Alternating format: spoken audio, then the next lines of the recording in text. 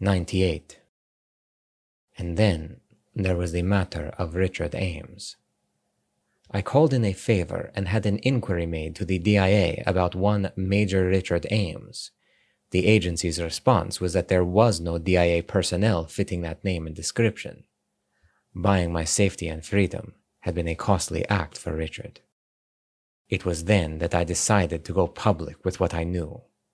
By exposing the conspiracy, I may be putting myself in a renewed danger, but I am through with being a spectator, an objective bystander. The powerlessness I felt watching Snake's solitary war on Shadow Moses has been a bitter wake-up call. This time, I am determined to make a stand. This is my war now, to tell the truth about what happened on that island. That is my responsibility and privilege as a survivor, and a cause for which I am prepared to give my life. This concludes In the Darkness of Shadow Moses, The Unofficial Truth.